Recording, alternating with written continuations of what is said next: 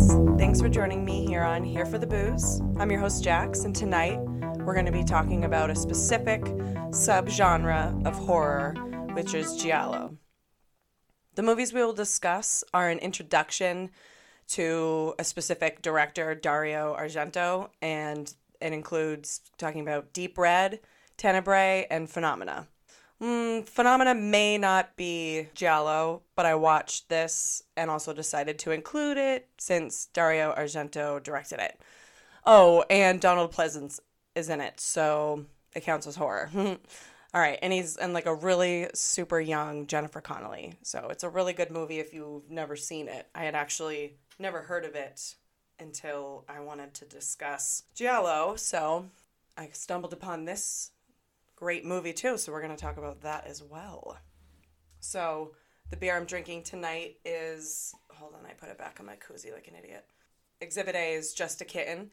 It's their, I think it's like their lighter version of the Cat's Meow, which is one of my favorite, beers that they make, and they're one of my favorite local breweries. So I actually haven't tried this yet, and my husband picked it up at the liquor store up the street, and it's funny just because I was having a conversation about cats earlier, so let's get down into these movies. And this beer, holy, low foam, it's okay. Giallo, which I'm probably going to pronounce it like 50 different ways because I just discovered how to really pronounce it, so sorry. It's actually the Italian word for meaning yellow, but in Italy it's reference to the specific mystery style thriller novels that were on paperback, and they're like detective novels, but they always had this yellow cover to them. So everybody like recognized them, and they were published by Mondadori, and they started in 1929, but they were definitely more famous in like the 50s and 60s and things like that. I would classify these movies as slashers. However, it's how the movie is played out that makes them stand out from, like Freddy and Jason and things like that. These films add elements of horror, madness, eroticism, and turning them into psychological thrillers rather than straightforward like crime stories that you just kind of follow all the way through. These movies follow like whodunit movies, looking into clues. The police are kind of involved, but they're not the ones necessarily solving it. These are, also classified as black glove mysteries, killing innocent women, sexually charged kill scenes, loud music. In the 60s, when these movies, started making waves, horror was emerging into something more violent due to socio-political movements during that time. Teens were becoming more vocal, the Korean War, and then once we get into the 70s is when there's more violence shown in movies, and that's probably a direct reference to, or reflection, to the serial killers that were coming out and emerging at that point, because there was that was a weird time for America. I feel like the 70s was a weird time, but we're not even going to get into that right now. These movies have bright colors, vivid shots up close of the victim's face, and like just really different, we see that now in movies of close-ups and things like that, but back then that's not what movies were like. Watching horror, quote unquote, black and white or the early 50s and 60s was nothing like these movies. So these definitely stood out absolutely compared to everything else. There's also like super close-ups of the weapons that were used, which wasn't really, there'd be close-ups, but not with the weapon acting in violence. You know what I'm saying? These movies, movies aren't necessarily made like this anymore unless it's Saw or anything like that. I will say that the blood in these movies is extremely fake, thick, and bright, but it works since the scenery also is so colorful. So it's not that deep red that we always see now. It's a brighter paint red, as I like to call it, like a matte red, if you will. Since this is, like I was saying, they're like bright colors and things like that, I'm not talking like there's obnoxious decor that's around, but it is the 60s and 70s, and that is how people styled their homes. So right now it looks a little more artistic, if you will, because we don't decorate anything. Well, some of that modern-ish stuff is coming back, but especially the wallpaper things, but it's still really pretty and everything is very vivid. The other things that set these movies apart for what they are include awful dubbing. And I really thought it was me just being too drunk and watching the movie and just like not paying attention and being like, oh my God, like it's just not matching up, Like I said, the black leather gloves, robes, knives, and the point of view of the killer. That was kind of like a big standout element of these movies, just to name a few things. That's obviously not everything, but I thought, if you didn't really understand what I was going to be talking about tonight, you know what I mean? I thought, I might as well give you a little history. But the first movie we're going to talk about is actually one of the later Giallo movies that Dario Argento wrote and directed.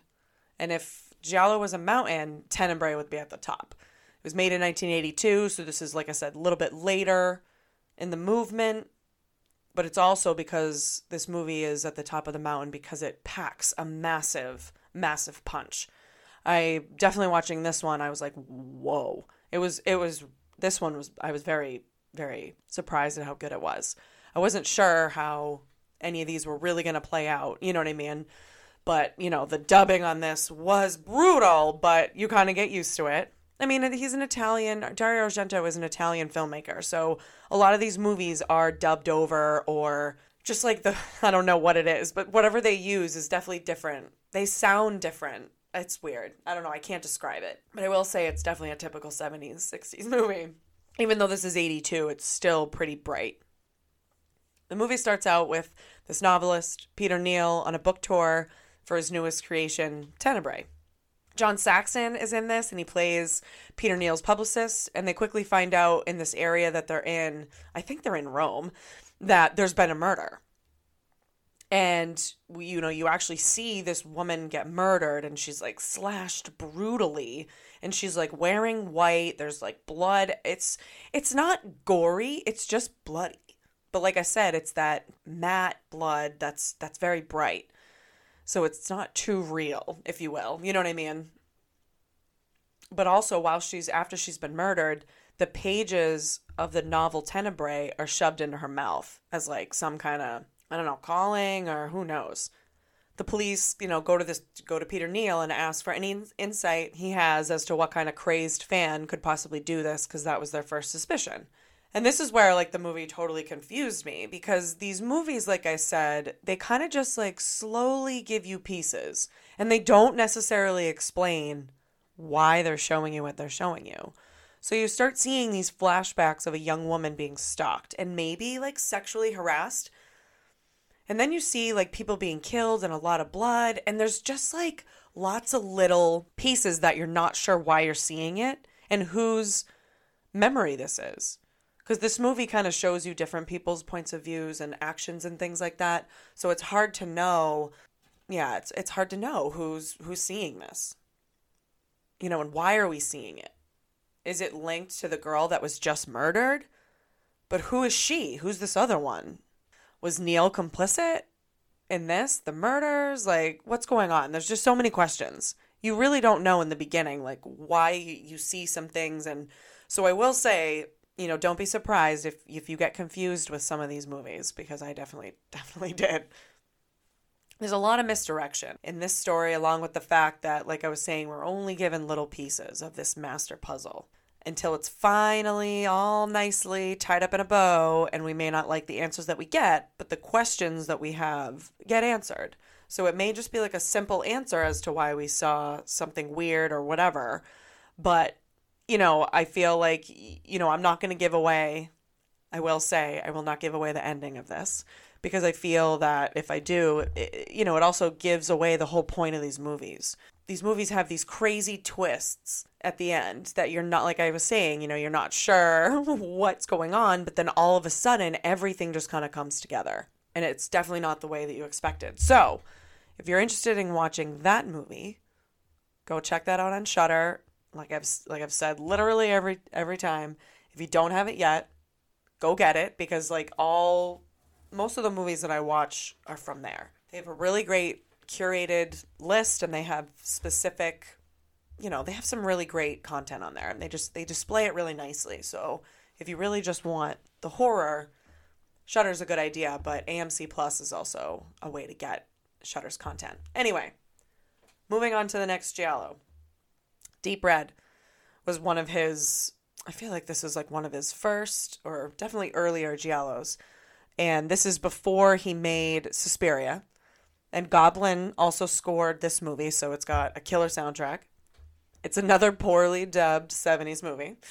I will say that this movie was more confusing than Tenebrae. I will say that. But like I said, you do get the answers. So it's only confusing, but it's what you're watching isn't frustrating.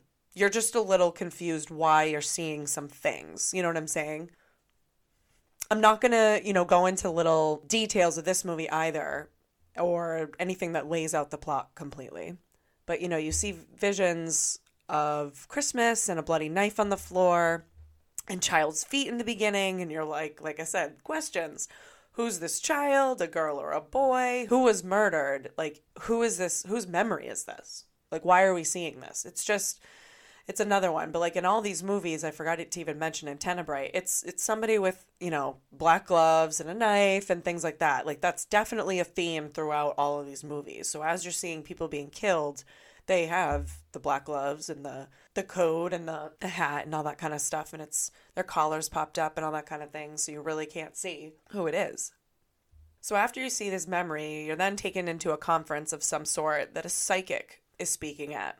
And she's talking with everybody, and she's describing how she can read people's minds, and all of a sudden, she's quickly overcome with emotion, and vivid thoughts start coming to her. And she's like starting to kind of freak out.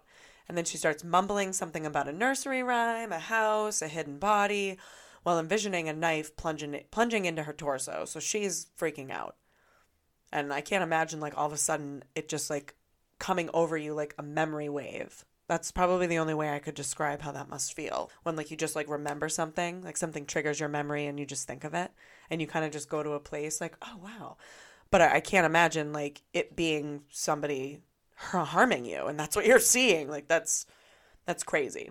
The camera angles in this one specifically, show you how everything is happening and how bright, and it's crazy. And she can even, like, feel the killer in the room, and it's like this beautiful red, what is it? It's a beautiful red, like music hall type of gorgeous theater. It's beautiful. And you see elements of how the killer thinks in these images of these drawings that you also get to see, and these dolls, and someone puts mascara on their eyes. Like, I'm serious. This movie was so confusing. It was so confusing. I can't even describe it to you, and I feel so bad because it's good. I will say, like, it's definitely a good movie. It's one you need to pay attention. And that kind of wasn't too much. So me describing it is, like, awful. But it's worth me watching again, unfortunately. And I didn't have time because I really wanted to get you guys some content out again. Because I'm kind of falling behind a little bit on my schedule. But the psychic ends up getting murdered like she kind of envisioned. And then this man sees her get murdered. And he's, like, having a conversation, like, on the street with his, like, guy friend. And it's so weird because there's, like, nobody else on the street but the two of them. It doesn't really seem like it's that late. And they just happen to stumble upon it. And he lives, like, right above her, I think, or below her.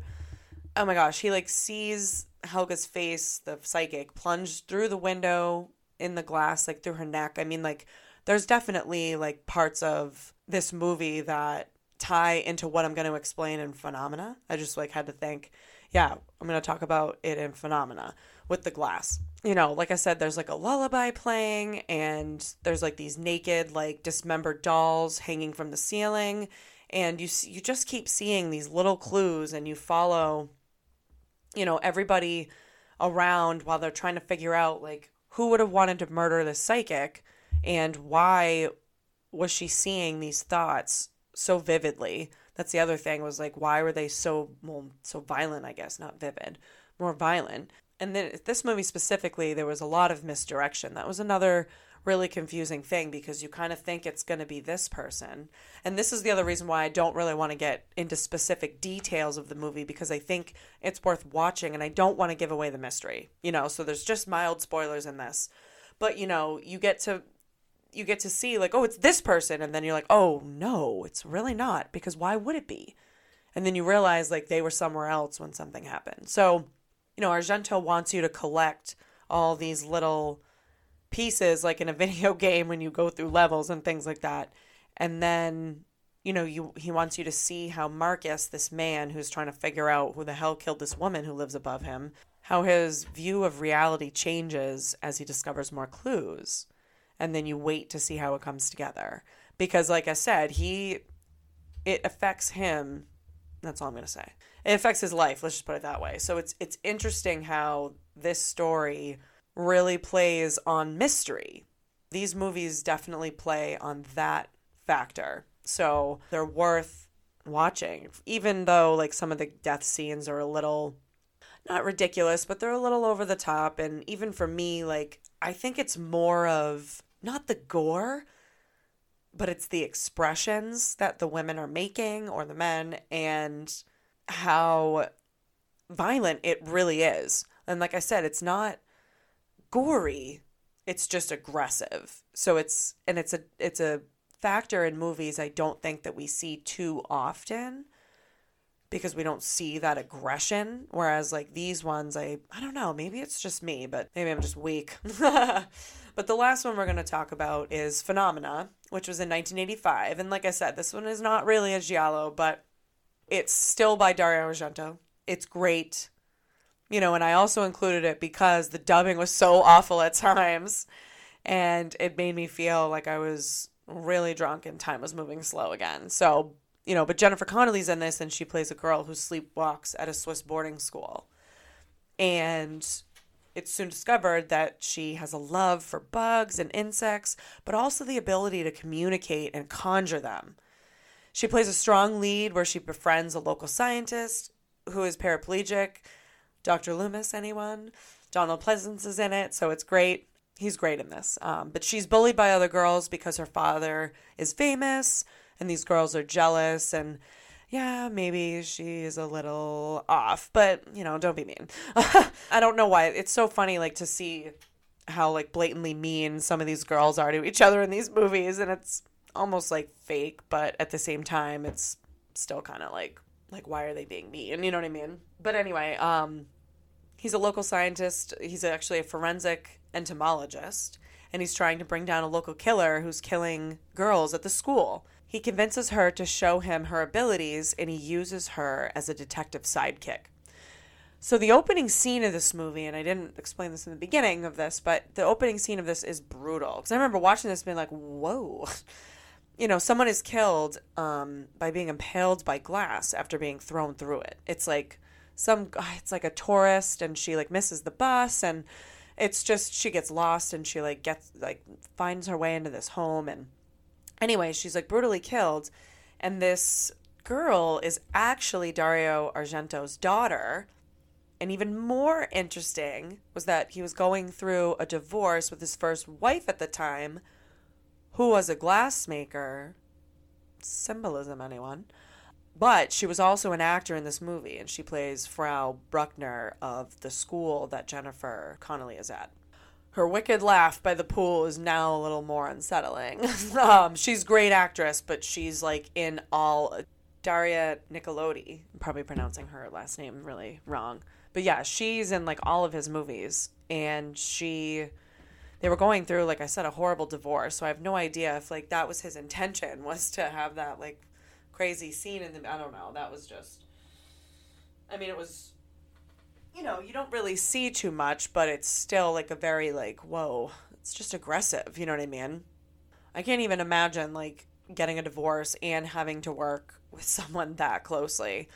But that's what was going on in this movie, and she did a really good job, and, the movie got done. So the soundtrack is incredible on this. Sometimes I felt it was a little off, but it wasn't bad music. It just, I guess I was a little surprised to hear Iron Maiden and Motorhead in a horror movie. Especially, like I said, at certain scenes, you're like, oh, that's where they're going to play this song. All right, okay. So, I mean, like, you just kind of, like, went with it, but it was still cool.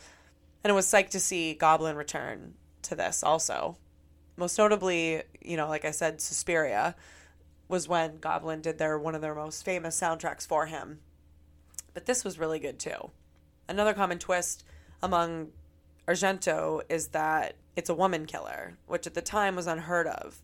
So I am going to spoil Phenomena for all of you. But I'm not going to... I didn't spoil the other two because they were like a really good mystery. But this one, I think...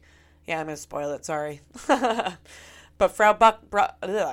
the Frau had a child out of sexual assault, and the boy was deformed and deaf, and oof, they made him look awful.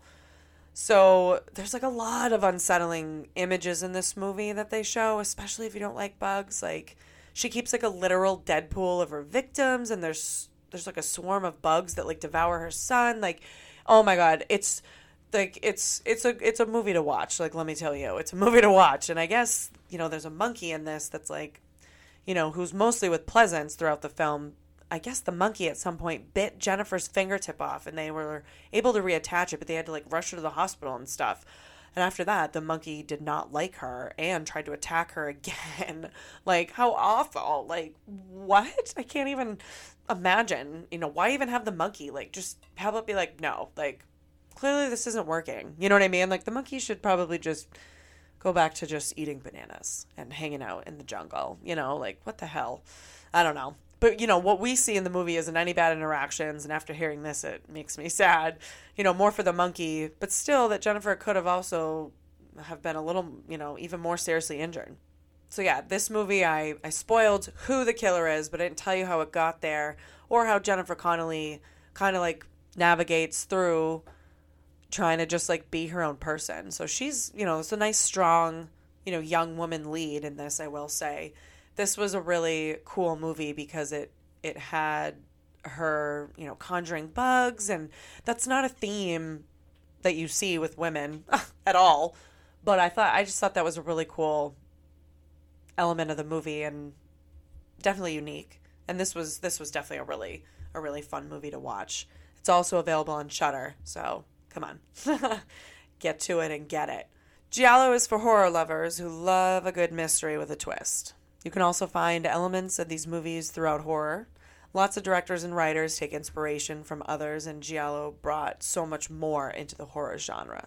Would the Saw franchise have been made without it? Do you think movies would have gotten to the violence or sexual in nature kill scenes? I don't know, but I don't think we would be where we are today without it. I think that it's important to introduce different elements, no matter what people say, because you never know. You know, movies that people don't like in the beginning often gain followers later because people miss the point sometimes. And that happens with a lot of art, and film is art. So I feel like, you know, it's very easy to dismiss some of these horror movies because they're a little more violent or, you know, not people's style. But I think that this genre kind of opens another door so that if you like a good mystery, you can definitely check out some of these. And they're all on Shudder, like I said, so definitely you can stream those. But that's going to wrap up this segment of Giallo. I hope you will go check out these movies if you can. Thank you so much for joining me and sticking around. Sorry if this one was a little more scattered than most. I didn't want to give away the mystery, and I didn't know how to explain it without, you know, telling you the whole movie and ruining it. So I'm trying to not spoil movies that I think people should really go watch, especially older movies. But the newer ones, obviously, I'm going to spoil because probably most people have seen them by now. And I appreciate each listener so much for sticking around and checking out my episodes and spreading the word and everything. You know, I also joined this great group of fellow horror podcasters, and we have this group chat going on, and we talk about what we're all doing and how some of us have been in the game a lot longer. Some of us have some really great content and lineups of people that they're going to interview, like famous people who've been involved in the movies or actors. It's really cool. So I'm going to shout every one of them out. So get ready, guys. It's going to be long. All right. So the first one is A Podcast on Elm Street, Alone in the Dark podcast, Action Movie Book Club, Because You Were Home, The Horror Files, Direct to VHS podcast, First Class Horror, From the Mouths of Madness, Horror Dads, I Hope You Suffer podcast, Miserable Crypt podcast, Night of the Horror File, Plastic Fangs podcast, PVD Horror, Slash You podcast, Spilling Guts, We Love Horror podcast, Wednesday Wine and Horror, and You Slay Me podcast. Oh man, great group of people. You know, we're all from, you know, different parts of the world, and it's amazing that this all came together by the wonderful Erin from First Class Horror. So please go check out all of my new friends. Please go check out their podcast. Go subscribe to them. We all have some different awesome content, so no worries. Go check out all of them. You know, hopefully I'll be able to collaborate with some of these people for some different content for you guys and some different ideas, you know, because we're about to wrap up season 1. So I have some time to throw in something fun, but we'll see. We'll see how busy everybody is because, you know, I don't know if you're sick of my voice yet or if you want to hear some new things, because since I am solo, you kind of just, you know, hear me rattle off. But if you'd like to hear me rattle off with someone else, you know, that's kind of what I'm hoping for, either later in this season or next season. But tonight I am going to leave you with this quote from Dario Argento himself. Films are dreams.